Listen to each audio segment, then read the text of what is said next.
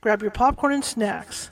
Find a comfy spot, take a seat or lie down, and let me transport you to a place of fantasy, ghost stories, ancient legends, odd creatures, alien encounters, and other magical topics. You may even decide to join the conversation. From faraway lands to your own backyard, with a small dash of pixie dust. Turn out the lights and open your minds. The journey is about to begin. Well, hey, it shows you how organized I am during the day. We're not used to being on during the day. Welcome to California Haunts Radio. My name is Charlotte. I'm going to be your host for the next hour. And as we wait for our guests to come into the chat room, hang on. I didn't even turn my light on. Look at that. Look at that. Everything's happening so quickly now. There we go. Now you can see me. Now I'm not so gray looking. Anyway, welcome. We're doing a rare day show today. It's 1 o'clock in the afternoon here in sunny California. Again, I'm Charlotte. I'll be your host for the next hour. I am also the owner of the California Haunts Paranormal Investigation Team, based out of Sacramento, California. You can find us at www.californiahaunts.org. If you're interested in more details about the California Haunts radio show, you can find that at californiahauntsradio.com. We have all our archives there, and you can check out all our shows for the past year and a half. And you can also check out some of our Blog Talk shows, because we spent the first 15 or 16 years doing radio shows via Blog Talk podcast. What are you going to be doing this weekend? I know what I'm going to be doing. I'm going to be at the Mystical Minds Convention, and I'm going to be speaking on Sunday evening about ghost hunting and equipment and stuff like that. But I'm not the only cool speaker. It's going to be a 2-day event. Nazir Muhammad Chohan's going to be there. Lorianne Fenton, Brad Olson, Michael Fury, Drake Fury, Tiffany Turner, Robin Korak, Beth Silliman, and Shannon Del Florentino are also going to be there. And again, this is not about just paranormal. It's about mystical stuff as well. So you're going to have some Wiccan stuff going on and different other events. Plus, they're going to have a round table of speakers that you can ask questions to. So that's going to be kind of cool as well.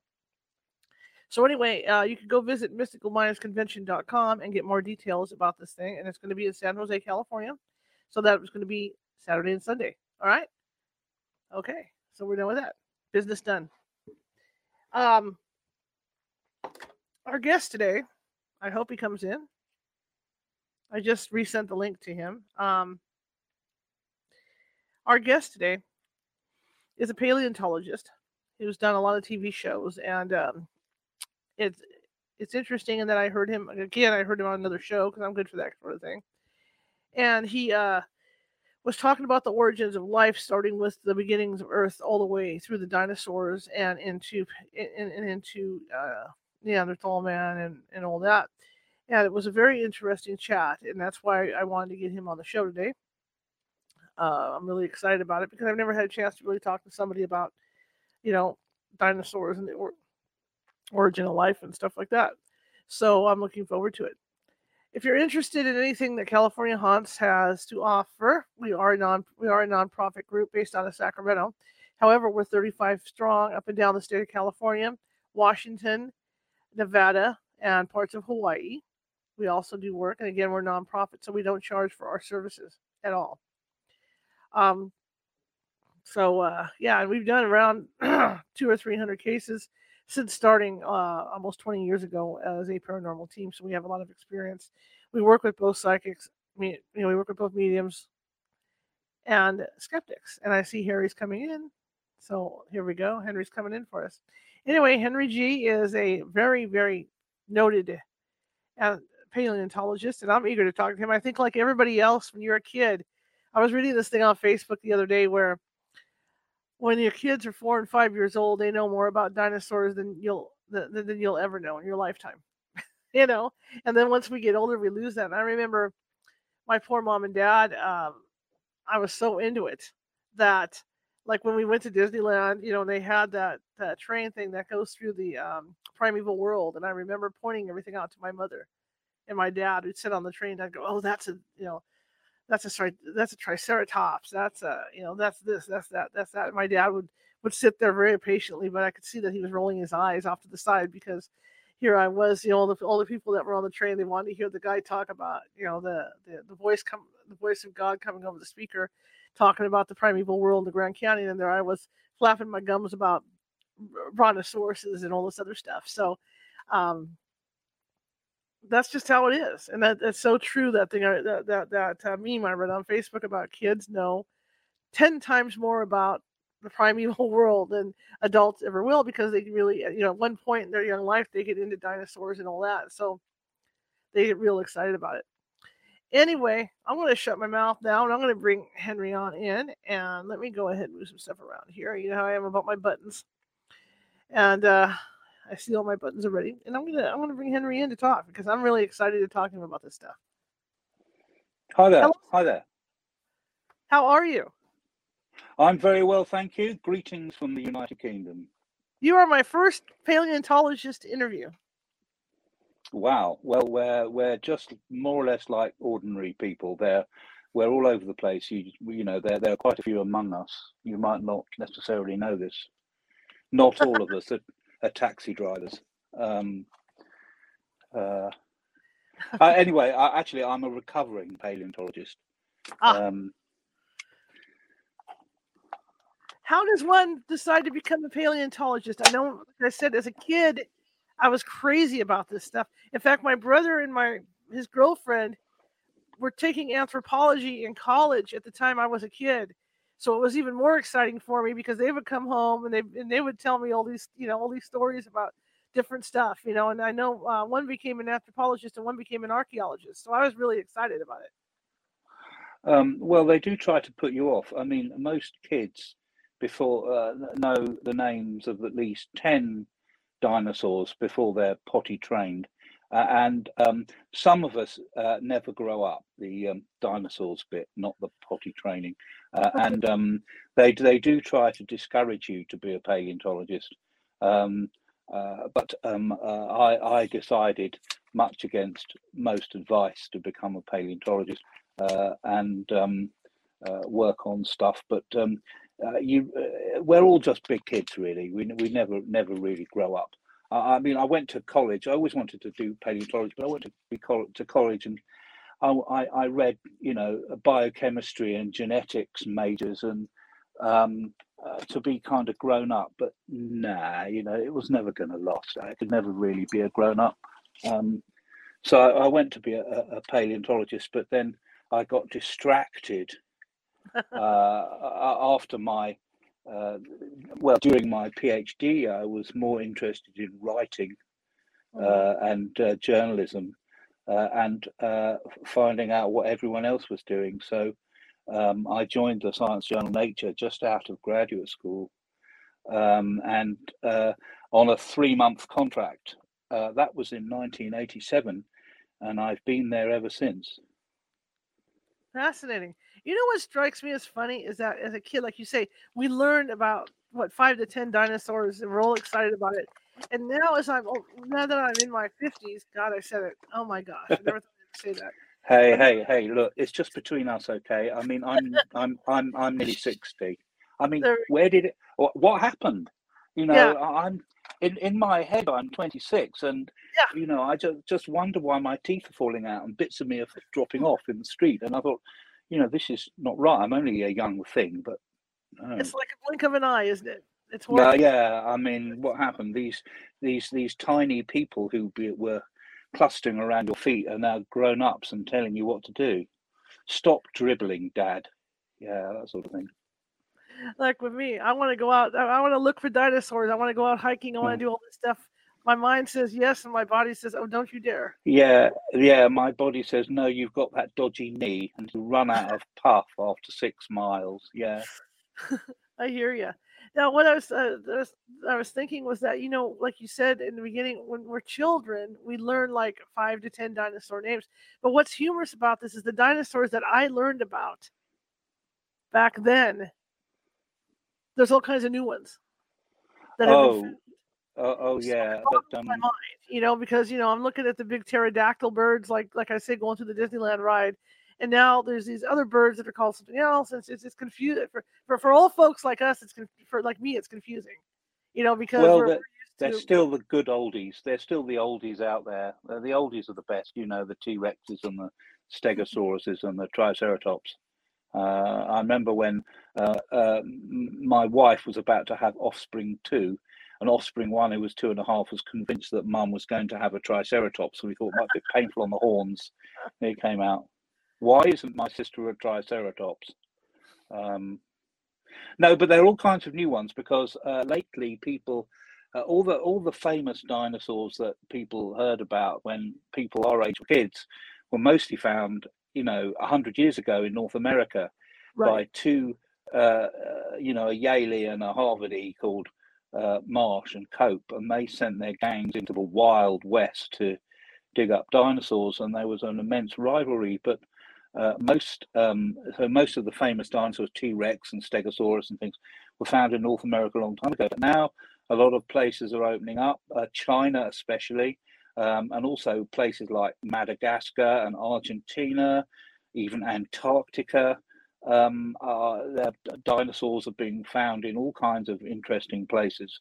China, over the past 20 or 30 years, has been the biggie because a lot of Chinese paleontologists became educated in the States and in Canada and in Europe, and then went back to China to show the people in China how research should be done and that they should publish in English in Western journals. And now Chinese paleontology is probably the best in the world. And of course, it doesn't hurt that they've got fantastic dinosaur-bearing rocks that are full of the most amazing fossils, and not just dinosaurs. I mean, they've got fossils from all right up through the history of the Earth.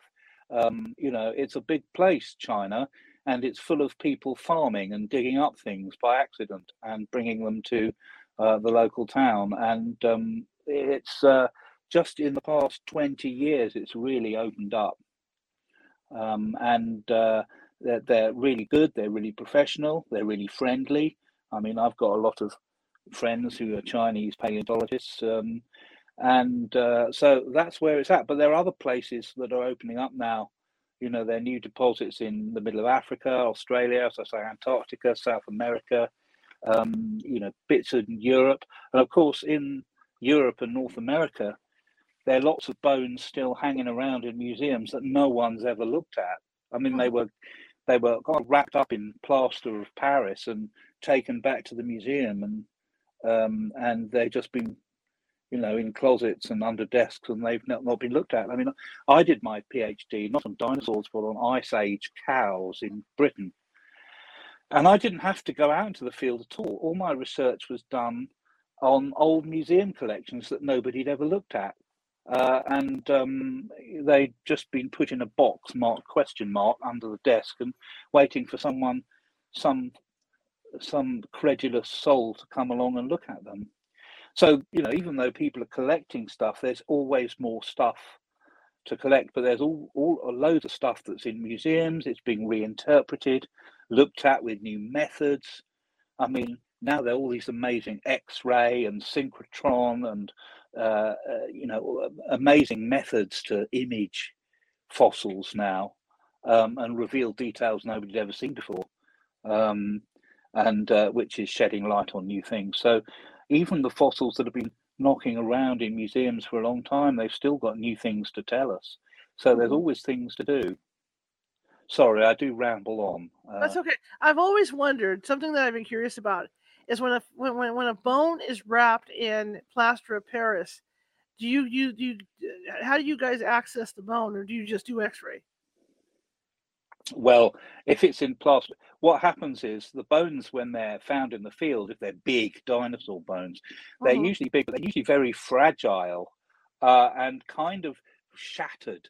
So what happens is they dig not the bone out, but they dig out the whole rock in which the bone is entombed. Sometimes they have to dig under it to make it a kind of pillar, and then they cover it with plaster of Paris, like old-fashioned dressings for broken legs. But I think that's the old way of doing it. I think there's sort of plastics and resins and that which are lighter. And then sometimes they have to be helicoptered out because they can weigh a lot. And then they're taken back to the museum and the plaster of Paris is broken open. And then quite often with the fossils, they chip away at the rock very finely with dental tools and with very precise jets of compressed air or sand, like air abrasives, just Right. to peel away the rocks grain by grain. And it can take years to prepare a big specimen. And so that's another reason why people are still finding stuff out, because it Hmm. takes years and therefore a lot of money, because you have to hire people whose job it is to prepare out this specimen. But now you can use medical grade imaging technology to look inside the rock and see the fossil. And it depends on the bones being a different density from the rock. And if you can do that, you can get a 3D picture of the fossil. You can blow it up, you can turn it round and round, you can explode the view, put it back together, make 3D prints out of it, all without taking out of the rock at all. Hmm. And that's quicker, but of course, huge dinosaurs, you can't do it because you can't get them into the scanners. Right. Um, but just over the past few years, people are now using medical grade scanners and stuff that can image down to micron level. The sort of things that reconstructive surgeons use to decide how to make a new part for someone when they're fixing someone who's been in an accident or something. You can use those for fossils. And so there's all kinds of this imaging technology. You can find out what's in it, sometimes in much greater detail than you'd ever look if you actually got out the thing in front of your eyes, because you can go it down to really fine detail that you'd never see. And also you can see the chemistry of it. And that's great because you can find organic remains in the fossils, not DNA necessarily, because that doesn't survive for long down to the age of the dinosaurs, but you can find Right. bits of protein, you can find the remains of the colors of prehistoric feathers. So you can actually now reconstruct the patterns on fossil birds from the tiny little blobs preserved in their feathers. And you couldn't do that without modern imaging technology. So there's a lot of fantastic new science that Hmm. has been applied to these old bones to tell you new things about, to bring these creatures back to life. So you can see that dinosaurs were had feathers and they had colours, and they lived and died and had lives, and you can reconstruct these in greater detail than ever before. That's absolutely fascinating. Now, when you talk about the origins of the Earth, what do you, as far as a paleontologist goes, what do you mean? Well, the origins of the Earth, well, that's fairly well constrained to 4.6 billion years ago, Okay. when the Earth formed at about the same time as the Sun and the rest of the planets. But they didn't all form in the places that they are now. There was it was kind of a slightly mad pool hall where things were whizzing around and bumping into each other. And sometime in the very early Earth, another small planet hit the Earth, a kind of glancing blow. Really? And that's the latest theory, and it's consistent with the evidence, because what it did was it smashed off a lot of the infant Earth, and the Earth had rings for a little while, um, and the debris coagulated and became the moon. And this explains a great deal, because the Earth is quite a small planet, but it's unusual for a small planet to have such a large moon. Hmm. And the moon, we know from the moon rocks, is very similar in composition to the Earth. It was all made of the same stuff. Most of the moons of the other planets are captured asteroids, and they're quite different from the planets they're circling. But the moon is quite big compared with the Earth. For a moon of a small planet, it's quite big, and it's made of the same stuff. So the latest thinking, it's not universally accepted, is that the moon was was smashed out of the Earth by another planet, which disintegrated in the impact. Um, and For a long time, the Earth was, very unstable. It was a ball of molten rock the rocks hadn't settled down into the nice, neat layers that they are in now, and other large asteroids kept smashing into it.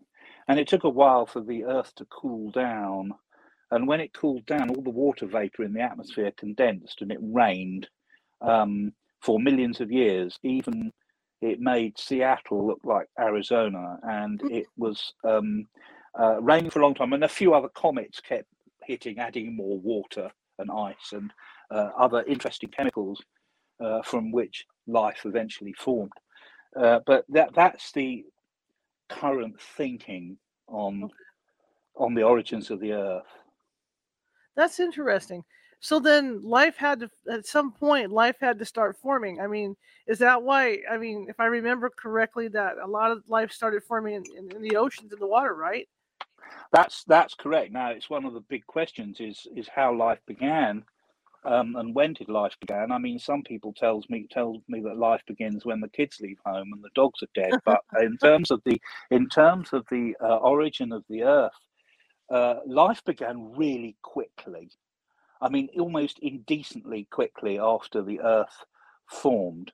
And the latest thoughts, and again, there's very little evidence. There is some evidence, but it's very, very teasing that life evolved in the deep ocean, in super hot, super pressurized jets of minerals that came squirting out of the Earth's crust. Some of the most primitive organisms on the Earth today, primitive bacteria, look like they had ancestors that were specialized in living in really hot places. And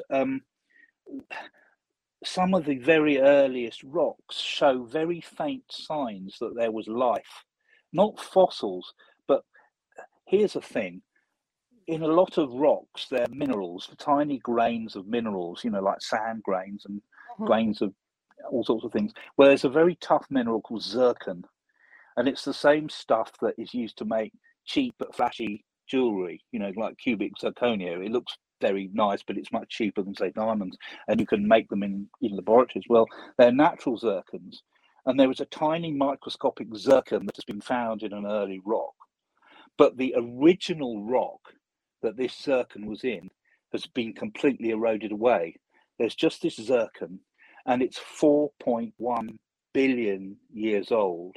And inside this zircon is a tiny smut of carbon, like graphite, like pencil lead. And there's a tiny, tiny hint in the chemistry of this zircon that life might once have passed that way, because life does things to the chemistry of carbon. It alters it in characteristic ways.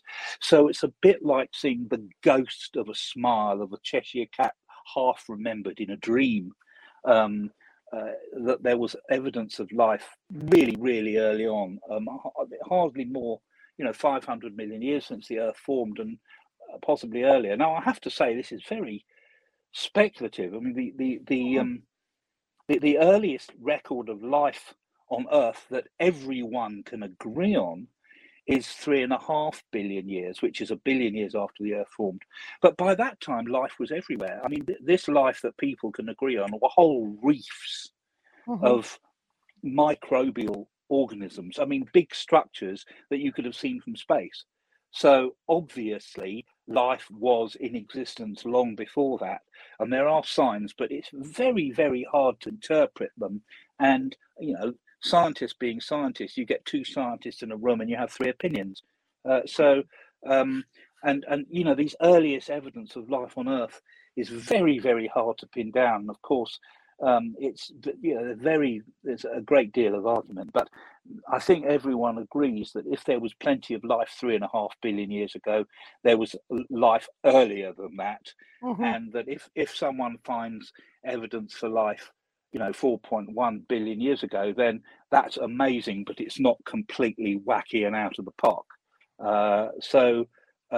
And this has a very, very interesting corollary, and that is that if life forms so soon on an ordinary planet like the Earth, it probably originates everywhere or anywhere that it possibly can really quickly. I mean, I'm not talking about complex life and aliens with spaceships. I'm just talking about very simple microscopic life. I think it's very common in the universe. I think that, you know, you can't really have planets without it. I think it just happens. Yeah. I think it's just a part of planetary formation. Of course, we don't know, but we may soon will, I reckon.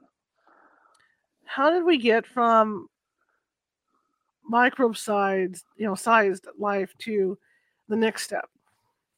Well, the thing about life is, if life had a motto, it would be whatever doesn't kill you makes you stronger. Because the thing about life, once a planet gets life, it's very, very hard to get rid of. Because the thing about life is that it makes its own, it starts to make its own rules. It starts to evolve into different directions, and when the environment starts changing, life changes with it to solve the problems. So these microbes originated in the deep sea, but you know, by 3.5 billion years ago, they'd got to the surface of the Earth, into the sunshine, and had started. They invented a kind of sunscreen to screen them away from the harmful rays of the sun, and that sunscreen became a pigment that allowed the tiny microbes to generate food from sunlight. In other words, what we call photosynthesis. So harm became harvest. And once they've done that, you get the start of an ecosystem. You have creatures feeding on the plants that, well, they weren't plants, they were bacteria, and you get whole communities of bacteria. Because some of the earliest bacteria, they did really interesting chemistry. They didn't live on hydrogen and oxygen and carbon. They lived on iron and sulfur and did kind of chemistry to get energy out of them. So what you do is you get communities of bacteria, because the waste products from one bacterium can be the meal for the other bacterium, because bacteria are made of small and rather boring. I mean, either they're rod shaped or they're spherical or they're spiral shaped, but they've got the most amazing digestions, and they can live in all kinds of conditions. You know, they're bacteria that can live in space. They're bacteria that can live in nuclear waste dumps. They're bacteria that can live in crude oil. They're bacteria that can live absolutely everywhere, but they often form little communities to share information. But then there was a big change about 2.5 billion years ago, and it was called the Great Oxidation Event. And this was the first disaster in the history of the Earth, because some of the creatures began to do a kind of photosynthesis in which they got energy by breaking up water into hydrogen and oxygen. And they didn't know this because they're just bacteria, they didn't have any brains, but oxygen is a lethal poison because they'd all evolved in the absence of oxygen. Oxygen is colorless, odorless, tasteless, and unbelievably chemically reactive. And most organisms died. This was about 2.5 billion years ago. And then it's as if to add insult to injury, the Earth was covered in ice, miles thick, in an ice age. The whole planet was covered in ice for 300 million years. So what with oxygen and then this ice age, life found a way. And what happened was some of the bacteria that all lived in communities took that to another level. They all got together and formed an integrated structure, which we call the cell.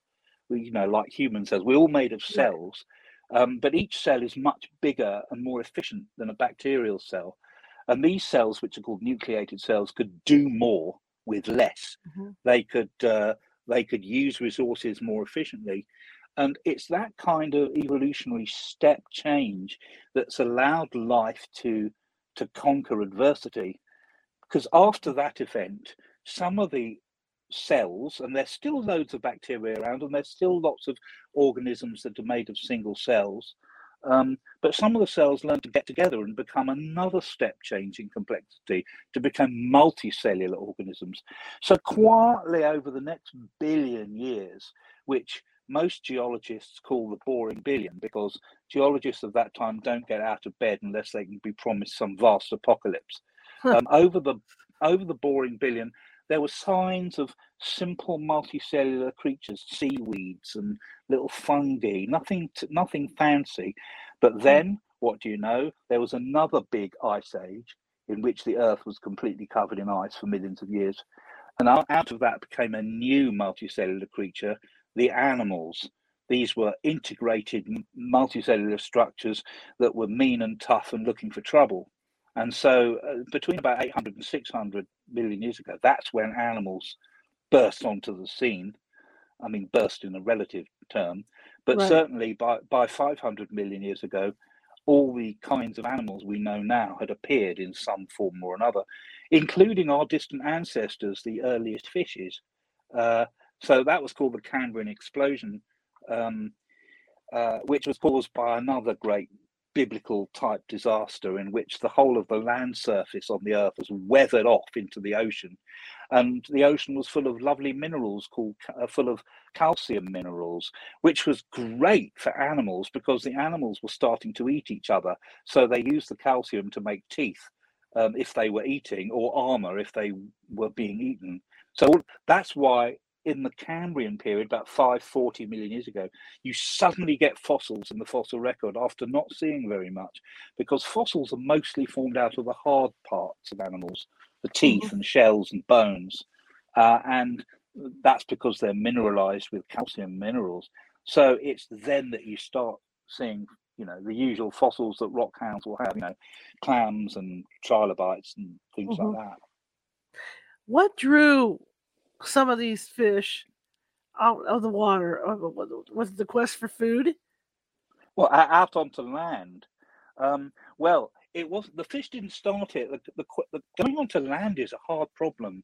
If you live in the water and you get all your oxygen, it's dissolved in the water, Right. and you don't have to worry about supporting your weight. You just float around, and the temperature's nice and even, and all your food is all around you.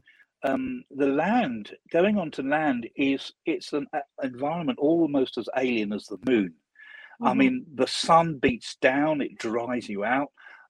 You have to support your own weight. You can't breathe because you need to have a watery surface to breathe. So going onto land happened very cautiously. It started with little plants that would start, going above the waterline. And forming little crusts on the land, only tiny, a few centimeters high at most, because they had to support their weight against gravity, and that's when they started becoming trees. And then it was followed by insects and other creepy crawlies.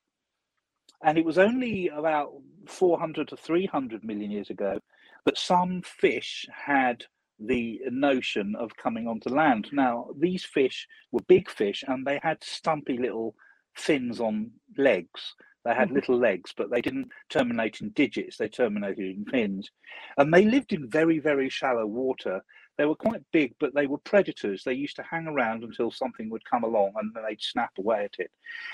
But sometimes the ponds would dry out, and if that did, they'd try very quickly to get underwater again as quickly as possible. But some of these fish became used to, some fish live in the deep sea, and some live in the shallow sea, and some live in ponds. So here are some fish that specialized in a new kind of depth, that is negative depth, water of negative depth. So basically, the early animals that lived on land that evolved fingers and toes were very, really like fish that evolved in water of negative depth. They still went to the sea or to water to reproduce like frogs do now, and so it was a long time before they became fully on land. And the big step to do that was the evolution of what we call the egg, more than just frog spawn. You mean the egg that actually had a shell that allowed the tiny embryo to have its own private spa, its own private pond that would be protected against the elements and would give it enough food in its own little private capsule until it was ready to hatch. And that didn't happen until 300 million years ago. So it took a long time. And even now we're still tied to the water, even though we don't have to go into the water to breed. The human embryo looks just like a little reptile embryo or a little fish embryo. Hmm. It still has all the right membranes that the egg had. It just doesn't have a shell because the mother is the shell, as it Right. were.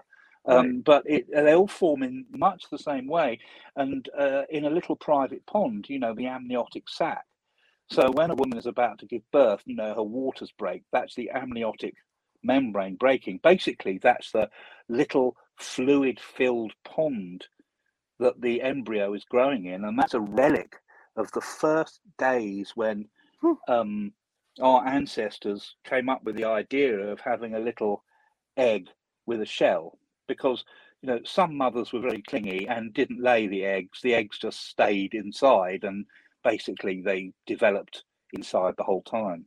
Um, uh, so um, so that's how that happened. So even though we're now fully on land, we still have little memories in our anatomy and in our reproduction, especially, that hark back to our fishy ancestor. You should go read Neil Shubin's book, Your Inner Fish, which will tell you all about this. I never thought about it that way, as far as the embryo. It never occurred to me. Because when I think about the animals, these things coming on the land, what comes to mind is like the tortoises, Mm. because they're able to live in both environments, and stuff like Yeah.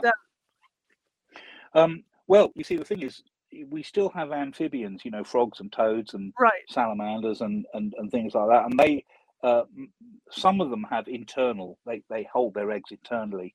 But they haven't got these eggs with shells like turtles do. Uh-huh. And tortoises, they have eggs with shells. They're reptiles, and modern turtles evolved in the Triassic period about 230 million years ago. A lot of them were actually aquatic reptiles at the time, but yeah, these came from a lineage of animals that were fully evolved to live on land, and they laid eggs, and each one was a little pond. So even now you have these seagoing turtles that, Hmm. it's like the opposite of an amphibian. An amphibian will live on land and go into water to lay its eggs, but a sea turtle will live in the water and comes on land to lay its eggs, Right. and it buries its eggs in the beach, and then goes back into the sea, and the little babies hatch and then crawl off into the sea. Hmm. And that's what happens. Well, isn't it like that with alligators too? Yeah. They lay eggs too. Yeah. Yeah. Most of the snakes and lizards and so on. Some of these animals have internal. They hatch their eggs internally, or don't really have shells. I think there's some lizards that do this. I'm not really quite sure, but there's a great Right. deal of variation. There's a great deal of variation in the reproductive modes of reptiles. I mean, some of them lay eggs, some of them don't lay eggs, some of them give birth to young that are pretty much like tiny lizards or whatever. So as evolution, as this keeps going on, of course, big fish eat little fish, yada yada Mm, yada. It's a whole survival thing. At some point now, like you say, appendages started growing. mm, mm, mm. In this evolutionary cycle. So what got us to the point where we were the Neolithic kicks in and we're standing upright and all that. Oh, well, this is one of the great mysteries. I mean, I think it's one of the great mysteries. Why is it that humans got up on our hind legs and walked? I mean, it's insane. The dinosaurs were very good at being bipeds. Right. They were very good at it. They had they were beautifully designed. The center of gravity of a dinosaur was on its hips, so it had a short body and a neck at the front and a long tail at the back to counterbalance it. So the dinosaurs could walk bipedally, dance, strut. Their arms were free, and they were beautifully mobile. But they kept their backbone horizontal, just like backbones were always meant to be, because when the backbone originated in the earliest fish, it was a horizontal structure held in tension, in engineering terms. Right. But our ancestors were climbing up and down trees and invented this kind of bipedalism, which was a bit like climbing up and down trees, but without the trees. So we were kind of upright.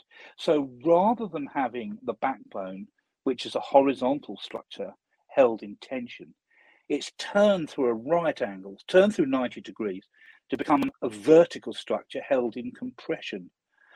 Bring on back pain, lumbago, aches and pains, arthritis, neck ache. The biggest cause of absenteeism in workers today is back pain. And it's totally maladaptive being bipedal. It's one of the great mysteries. There's a book I've got to read by Jeremy De Silva, who is a paleontologist, about walking upright. I can't remember the name of the book, but it's on my never-ending list of books to read. Why did we become bipeds? Well, it's a big mystery, but there were stages in it. Our earliest bipedal ancestors were kind of like bipedal chimps. They weren't any brighter than chimps. They were also still quite good up trees. They could still climb. And there was a great deal of variation. But things changed about 2 million years ago when there was a new kid on the block, Homo erectus, the first truly. There were members of the genus Homo before that, but Homo erectus was the first one that really looked more human than chimp. And they stood completely upright, didn't go in for climbing, and they were very good at. They could walk. In fact, they could all walk. All these early things could walk. But what Homo erectus could do that the other ones couldn't do was run. It was a long distance runner. And this was shown by my friend Dan Lieberman, who's a professor. He's a paleontologist. He's a professor in Harvard, but he's also runs marathons barefoot. He's known as the barefoot professor. And he researches on people walking in, people who've never worn shoes, how they walk, how they run. And he and one of his students came up with the idea that early humans, it wasn't just walking that made us human, it was running, particularly long distance running, because humans, in terms of animals, are not great sprinters. I mean, Usain Bolt is a fantastic sprinter, but, he could be outrun by a cheetah. But what humans are very good at is endurance running. Humans can run for mile after mile after mile and not get tired. And this is what, hunters, people who still do hunting, in the old-fashioned way in Southern Africa, they still do. They're chasing an antelope, and they will chase it for a bit, and the antelope will get tired, and then everyone will stop, and then they will chase the antelope for a bit longer. And they can keep this up indefinitely, but the antelope can't. The antelope will die of heat exhaustion. Eventually, the antelope will just fall over and die. So the Homo erectus was like a pack hunting predator, like hunting dogs or wolves or lions are now. So, and they would basically chase down prey until they got exhausted. And so, human beings, your Homo erectus compared with animals was relatively hairless and could sweat. Excuse me. And had an arrangement of the limbs. So, when you're running, or if you're not running, you see, the intro to the $6 Million Man, and you see the guy running. Well, you see his arms are moving out of phase with his legs. His right arm goes forward, but his left arm goes back, and his left leg goes. Well, you see what it's out of phase. You can only do that if you've got a waist. And chimpanzees don't have waists. They don't have a nice. They've got a kind of pot-bellied structure, and so did a lot of the early bipedal humans. And also another thing that we can do is when you see the $6 Million Man, he's always got his head pointing forward. No matter what his arms and legs are doing, he's always got his eyes on the prize. And for that, you've got to have a neck, and it's got to have a ligament that ties your. It's called a nuchal ligament. It connects the back of your head to your backbone. And apes don't have a nuchal ligament. Humans have one, and so do dogs. So do hunting dogs. And it's all to do with pack hunting predation. So these adaptations first appeared in Homo erectus, that was a hunting animal, and that's also Homo erectus became specialized for eating more meat. Now, before that, human ancestors ate all sorts of things. Hmm. carrion, vegetables, insects, anything they could get their hands on, a bit like chimpanzees do now, fruit. But at the time of Homo erectus, there were basically two kinds of human. There was one called Paranthropus that was specialized as specialized vegetarian. It was like the human version of a cow. It had huge teeth and big chewing muscles and just chewed all day long because you have to get stuff out of roots. And the other specialist was Homo erectus that specialized on meat. And meat's easier to digest. Hmm. You don't have to have such a huge gut to digest it. And another thing Homo erectus started to do was use fire to cook things with. And fire, of course, makes meat and vegetables more tender. And as anybody who has a barbecue knows, it's much more sociable to have a cookout.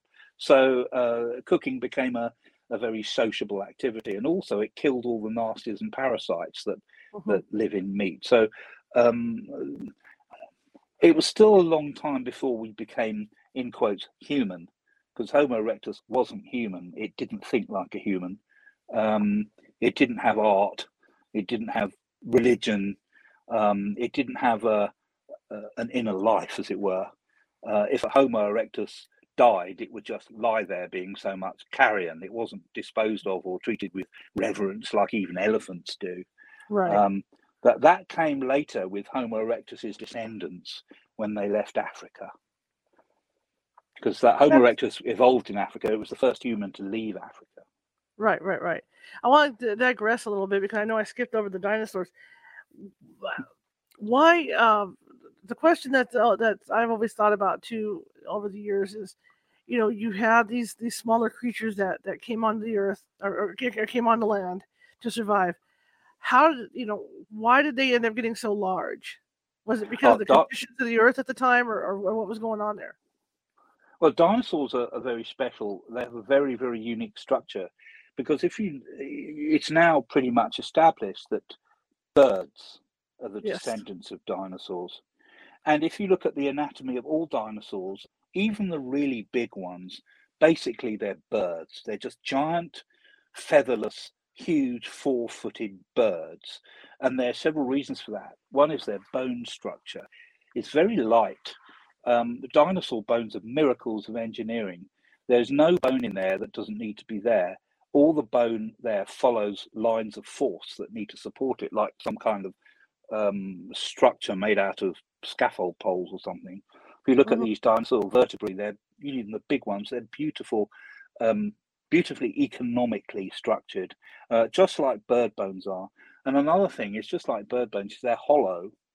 Um, uh, bird bones are hollow, and they're very strong. They're like tubes. They're tubular, like tubular steel. A lot of Hmm. them are fused together. But the other thing about birds and dinosaurs and other reptiles is they're full of air. I mean, if you go and pick up a chicken, I mean, the size of a chicken, you think it was going to weigh as much as a bowling ball, but it doesn't. It's much lighter than you'd imagine. And this is because birds are full of air. Now, when we breathe in into our lungs, then we breathe out again. um, and the air goes in and the air goes out again. It's not a very efficient way of breathing because it doesn't replace all the carbon dioxide in the air. All the carbon dioxide has to come to the lungs through the blood system, and that creates heat. And you lose a lot of water. But birds and dinosaurs breathe in a very different way. The air goes in through the mouth, but it doesn't immediately come out again. It goes into other little air sacs that go all the way through the body, even into the bones. If Hmm. you look at bird bones and dinosaur bones, they're little holes where the air sacs went into the bones. Um, and they're air sacs around all the internal organs. Now, critically, there were air sacs around the liver. Now, the liver is the big engine of the body. That's where all the food from your gut goes to be digested, to be repurposed. So the liver is the chemical factory of the body. And because of that, it gets really, really hot. And the problem is getting rid of all that heat. Now, in a mammal like us, it has to go through the bloodstream, all that heat, and then it dissipates further in the body, and then it gets to the lungs. So when you breathe out, your breath is hot, and that's because you're trying to lose shed all this heat. But the dinosaurs were air cooled. They had a direct air cooled link between their liver and their internal organs to the outside. And because of that, that meant they could get much larger than you would think. If they were water cooled like mammals, they wouldn't be able to get much larger than big elephants. And the biggest mammal that ever lived was about 4 meters, 5 meters at the shoulder. It was a gigantic hornless rhinoceros that lived about 30 million years ago. But it was quite spindly. It had long, spindly legs, but it was, very big. But it was tiny compared with dinosaurs, because dinosaurs were air cooled, and that was one of the keys to allow them to become really big, because they could get big without boiling themselves from the inside out. Fascinating, absolutely fascinating. Yeah, I'm learning a lot more than I ever knew before. I mean, that's your job, but it's stuff that, like you say, old school did not teach us this stuff. This is all over the years stuff. Well, a lot of it's fairly new. I mean, this stuff about the dinosaur heat was there was in a long paper by a friend of mine called Martin Sander a few years ago, about why dinosaurs could grow big. There were other reasons as well, but and also the discoveries that dinosaurs had an anatomy much like birds do. They had the bones, they had the internal structure, they had the air sacs. So dinosaurs were always ready. They were always ready, always built to fly. I mean, the feathers as well, but they had to have the internal structure and had to have the physiology and the structure to be able to handle all that heat. That was it was the heat exchange that was a limiting factor on size. Well, and it's like you say, it makes my mind wonder about it, because, like you say, the bones were hollow. So, I mean, that's carrying a lot of weight, especially when you're talking about things like Brachiosaurus or Brontosaurus. I mean, that's a lot of weight for these hollow bones to be carrying. But the thing is, engineering structures, it's the hollow ones that are the strongest, because if you have a solid structure, you have to move all its weight. You have to move all that weight, all the middle and the outsides. But if you have a strong, tough outer shell, basically all you need is the outer shell. And you can see that when you look at, skyscrapers or airplanes or scaffold poles or any lightweight structure is usually as hollow as it can be, because all the forces are conducted by the outside rim. There aren't any forces going inside, so that you don't need to reinforce it. So this is why the bones of these huge animals are constructed economically. They only have to bear the force they have to bear, because they don't want to carry any more weight than they absolutely need to. So even though these dinosaurs were huge and heavy, there was no excess weight on these dinosaurs. They were very, very well put together structures. And when I was an undergraduate, I was at the University of Leeds back in the 80s. I had the immense fortune to have as my mentor a man called McNeill Alexander, who was he was a physicist, and he was the expert in how animals move and how they're put together and the physics of how these animals move. And ever since then, I've been fascinated by just the engineering of animals. Why are animals? Why do they have hollow bones? How is it that animals can fly? And how big can you be and still fly? And what is the mechanics of walking along? And it's one of the things, I mean, we walk along each day. It's one of the things we do naturally. And yet it's one of the things that people still don't quite understand. How is it that humans can walk? How is it that a baby, without being taught, can suddenly get up on its hind legs and it starts cruising along the furniture and then it can walk? And it's incredible, second by second neuromuscular feedback control. Nobody has yet made a robot that can move with the grace of a human being. It may happen, but that still, at Nature, I get papers, manuscripts on the fundamentals of human locomotion, how our feet work, how our legs move, how we move. These days, physicists can see inside atoms and to the edge of the observable universe, but we still don't know everything there is to know about something every day that we do all the time, like walking. Right, right. Which is just amazes me really. That there's there are things that you don't have to peer into space or think of anything exotic to look at things that we still don't really know about, such as Mhm, how do we walk? mhm. It's just one of those amazing things that fascinates me. It is amazing. And I was just thinking too while you were saying that birds, being direct relations to the dinosaurs. So you think about even modern birds and some of the wingspans on even the hawks, and how Mm, wide mm, those wingspans are, and they're still able to get airborne. I mean, that's incredible. mm. Yeah, there is a limit on size because the dinosaurs, there were very big dinosaurs, but there were a lot of very small ones as well. I Mhm, mean, we tend to think of the big ones because mhm. they're amazing. I mean, they're just Right. gobsmackingly huge, but there are a lot of very small ones.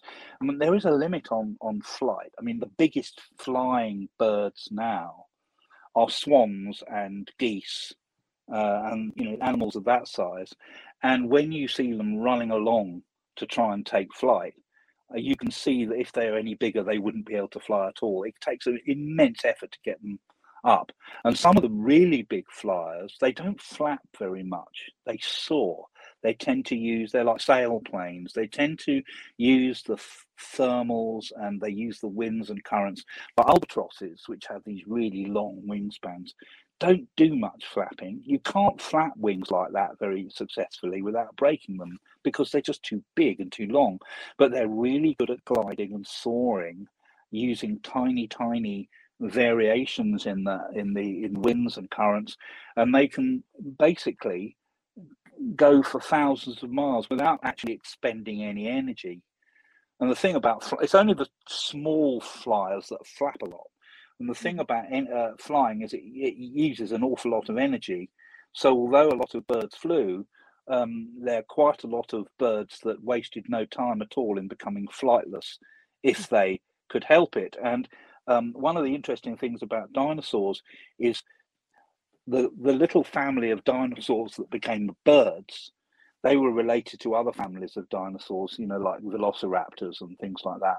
Right. And it was the smaller members of these families were the flying ones, and they were the earlier ones, which suggested that as they evolved larger sizes, they stopped flying, and that suggests that some of the dinosaurs that we think of had ancestors that were flying. They were the dragons that fell to the earth, um, which is an idea that was thought of by a dinosaur artist called Greg Paul. He had this idea, um, but it doesn't seem unreasonable at all because there are even some extinct birds, that lived millions of years ago, that were completely flightless, but they would have had flying ancestors.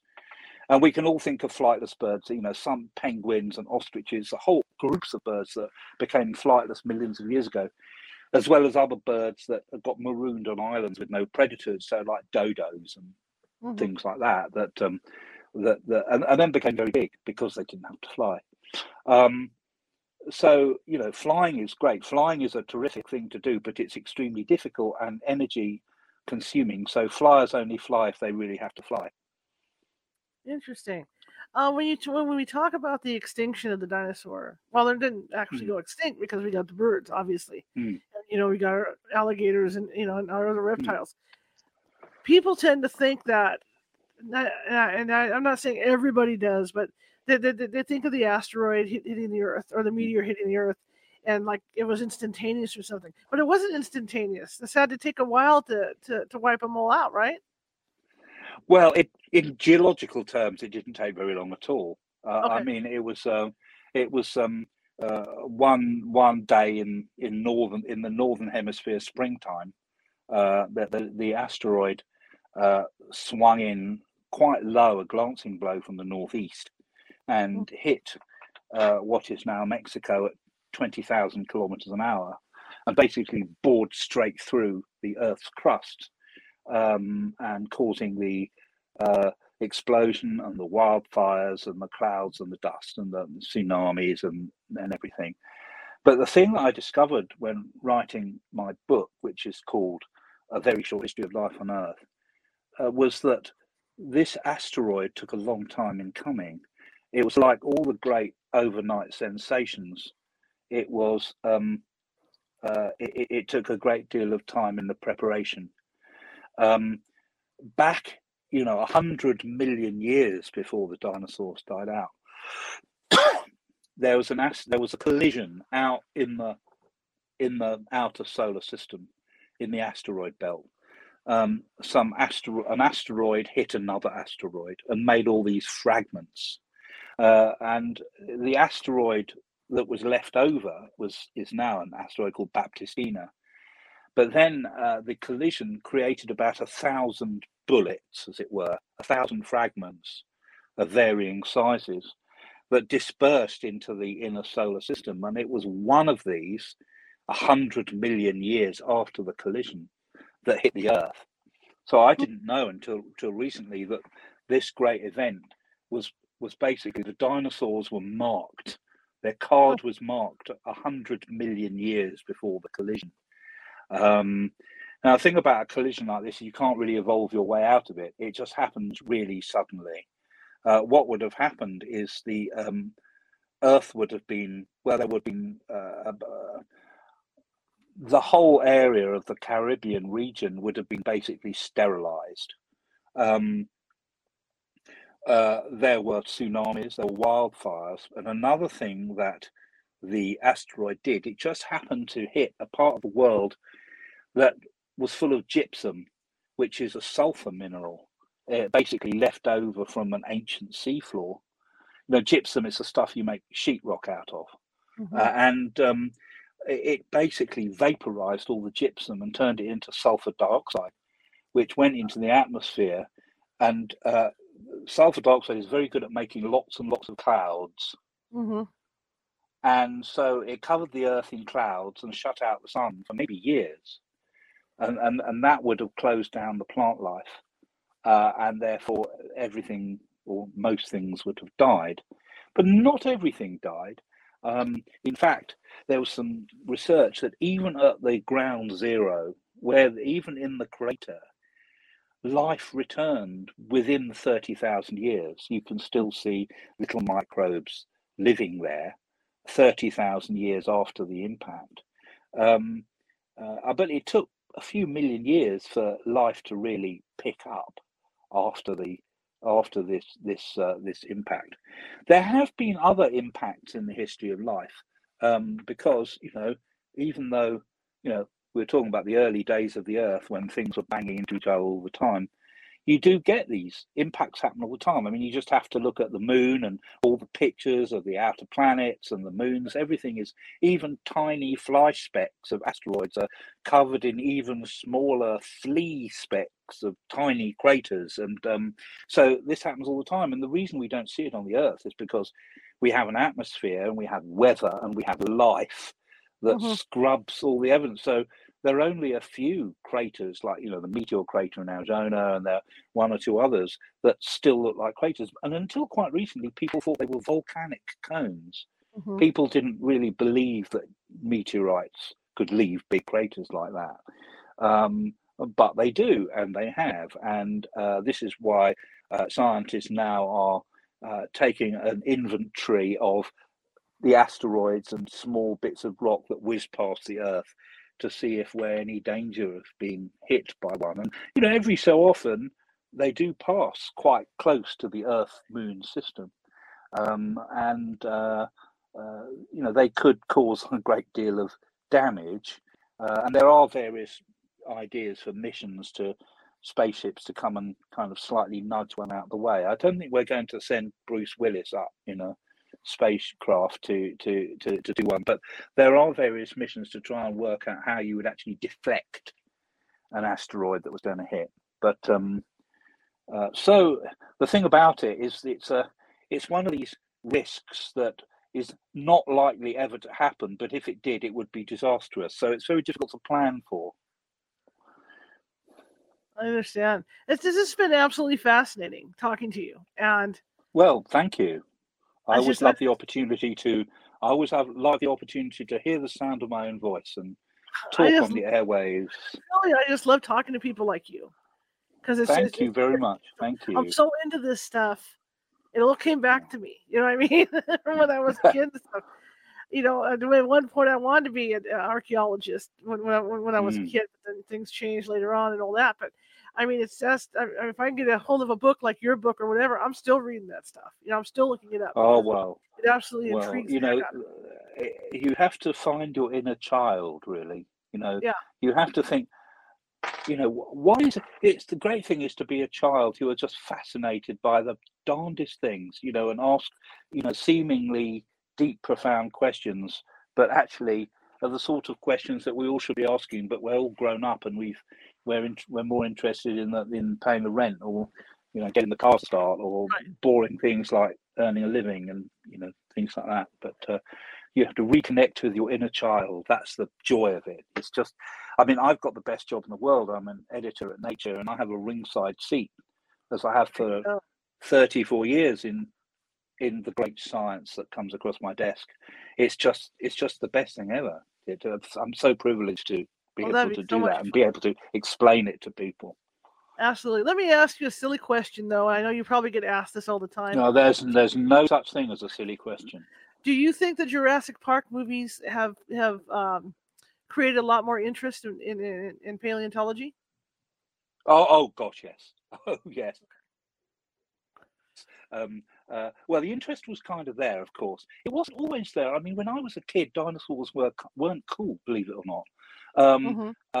But the Jurassic Park movies helped cement them in the public consciousness. And I remember going to a talk by Jack Horner, who's a paleontologist. He's an old buddy of mine. He was the consultant on the original Jurassic Park. And Sam Neill's character was modelled on Jack. Although Sam Neill and Jack don't look anything like each other, you could certainly see they were. And I remember Jack giving this talk. He said he was talking about hunting for dinosaurs, and he said, now I'm open for questions, but no hard ones, so no kids, because it's always the kids who know more. And yes. Dinosaurs are always a big attraction, but I like fossil fish better. They're much quieter. Yeah. There you go. Less intimidating. Yeah, and it's quieter and less. Unless they're like lots of interesting things. Thing they had that jumped out of the water and ate the girl. Remember? Yeah, one of those. Right. One of those. Yeah. One of those. Yeah. In fact, the new movie has one of those too. Oh well, I'm sure to go and see it. I went to see Jurassic World in. Right. It's been such a big change. I went to see Jurassic Park when it came out. I got a press ticket, and my wife came with me, and we were sitting in the front row of this big movie theatre in central London, and it was just astonishing. We were sitting in the front row, and the T-Rex came out and went "rawr," and we in our seats went and then, many years later, I saw Jurassic World in 3D. I went to a press screening, and it was still great. And even though the dinosaurs don't have feathers on and like they probably should, but if they had feathers, they look like giant chickens, which probably wouldn't be as scary. No. But, I'm looking forward to Jurassic World Dominion, I think it's called. But we all love a good fantasy movie. I'm looking forward to the Rings of Power on Amazon, in the fall. So my daughter never ceases to remind me that it's coming. Even Disney's thing, on their silly ride that they have with the journey back to Primeval World, that's even spectacular when you think about it, because they were the first ones to actually animate dinosaurs. Yeah. And so even now, as generic as it all is now, it's still fun to go through and see. Oh gosh, yeah. It's. I remember that I went to. Well, I was teaching in UCLA in 96. I was teaching a graduate class, and one of my students took me and my wife to, Anaheim, to the first Disneyland. But I've been with my kids to Disneyland in Paris, and it's you just have to be a kid, really, and it was certainly a grand day out. But there's a very, very good book by Boria Sachs called Dinomania, and that explains why it is that people are, fascinated by dinosaurs. But that's another whole discussion. Well, I want to thank you for coming on, and I really Well, appreciate it. thank I would you. love to have you on again to pick your brain because, boy, I had a blast. So did I. It was lovely. Immensely talking to you, and if you'd like to come on again, that would be great. We'll schedule that Well, up. because of the time difference, it's quite a lot of fun. But I mean, I'm sure we can do it. Okay. We have the technology. Yeah. We can do this. We can do this. That's right. I'm online with England right now. It's all good. Yeah. Okay? I know. Technology. This is fabulous technology. Absolutely fabulous. Yeah. But thank you so much. How can people find you? Well, I'm all over the internet like a cheap suit. If you just put in Henry G, and my book has a website called Deep Breath, A Very Short History of Life on Earth.com. Okay. And so that should come up. And the book's available in the proverbial all good bookstores. And so I'm not hard to find. If you don't have to look very hard these days to find me. All right, sir. Well, thank you so much. I know it's late for you over there, so I'm going to let you get to bed, but I appreciate you coming on, and thank you so much. And I will be in contact with you because I love talking to you. It was so fun. It was just great. Well, thank you very much, and likewise. So I was going to say good night. Okay, sir. Good night. Have a good one. Okay, that was so fun, and I am a dinosaur nut. Like I said, growing up, I was just so into that stuff, and in a lot of ways, I'm still into that stuff. Let me choose my camera angle here. I want to thank you guys for coming. I know it's an early show, but this will be on replay later on for everybody else. Tomorrow's guest is Robert Greenberg. We're going to shift back to paranormal. Life after death. Robert lost his daughter when she was very young, and he wanted to find ways to communicate with her. So he and his wife started investigating and looking into different ways mediums work and everything. And they have put together a center where people can come and study that stuff. So he'll be on tomorrow to talk to us, usual time, 6:30 p.m. Pacific. But it's going to be a good show. I can honestly say that. I enjoyed Henry. I want to get him back on. I mean, there's so much more I wanted to talk about with the origins of Earth, but you can only do so much, in an hour. But I think we did okay. I think I pretty much covered everything that, just a blanket. If you like the show, share it with 5 people. If you hated the show, share it with 5 of your enemies. We're trying to get as many subscribers as possible over on YouTube. If you are watching on YouTube and you look down at the bottom right-hand corner, you will see a little ghost with a magnifying glass and a Sherlock Holmes hat. That is our mascot for California Haunts. And if you click on that, that will make you a subscriber. So you'll get all the cool updates on when our videos are out or when we're going to have something coming up for you to watch. So you can decide if you want to see it or not. But please subscribe because that's what we want. The more subscribers, the merrier for us. And that's what we're trying to build up is our subscriptions. You can visit our website as well at CaliforniaHauntsRadio.com. And usually, except for today, but usually we are, for people that can't get on YouTube all the time, you can actually watch these things live on our website at CaliforniaHauntsRadio.com. Or you can go up into our archives, go back for a year and a half and look at the stuff that we've done, including, and it's going to be happening very soon here, the full library from Blog Talk Radio, the full links and everything to go there from when we were doing the show on Blog Talk for 15 years.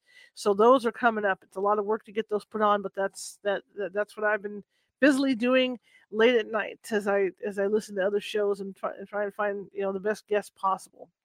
That thing that's tickering down the bottom, the reason why it's there is because, as I said earlier, California Haunts Paranormal Investigation Team is nonprofit. So everything comes out of my pocket because I'm the owner of the team, obviously. And so, the lighting here, the camera, the mics, the little clock I have on the side to let me know if I'm going overtime, the computers, if something goes wrong with those, it comes out of my pocket to replace. So I'm trying to run this thing on donations as much as I can because there is no income coming in to the team per se. So I have to be able to afford my bills like internet and the service for StreamYard and whatnot.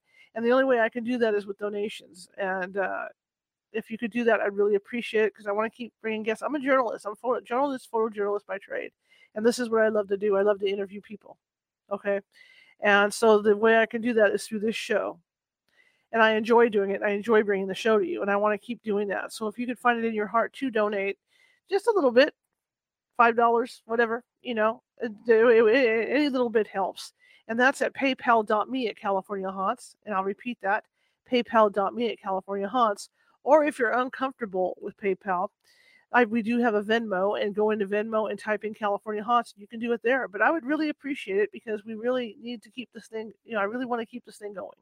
And you're going to start seeing some different stuff. We're going to start getting a producer in here to help with the chat room and different things. So it's just things I want to do.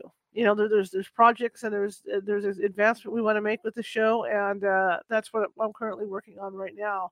Advertisers, we're trying to get advertisers. You can tell we've been advertising the Mystical Minds Convention, and we're going to be doing that for a long time. But because they also have a convention in October, but we need to get more advertisers to help support what we're doing as well here. But I think it's a good show, and I hope you think it's a good show. And so I hope that you'll come and support us, and if you do come up with an idea for a guest and we use the idea on the air, we will send you a t-shirt, a California Haunts Radio t-shirt. I don't have one right here with me at the moment, but that logo that's behind me here, let me see if I can move a little bit. There we go. That's the logo that's on the t-shirt. So you get a t-shirt with that logo on the back, and the information about when the show's on and all that.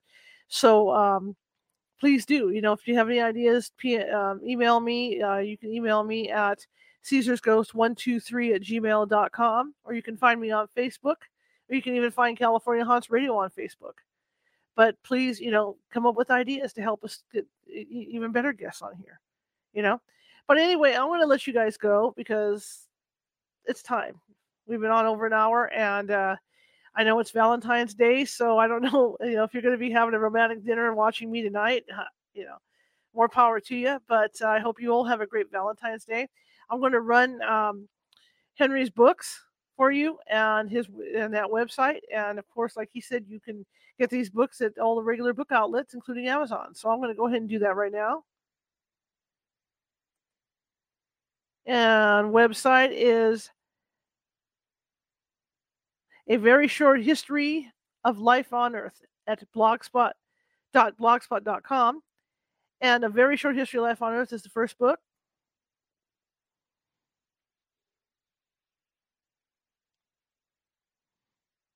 And The Accidental Species, Misunderstandings of the Human Evolution is the other book.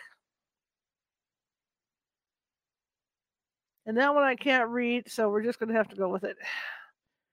I'm sorry. I'm blind as a bat. But anyway, I want to thank you guys for coming today, and I will see you tomorrow at the usual time at 6:30 p.m. Have a good evening, and have a good day.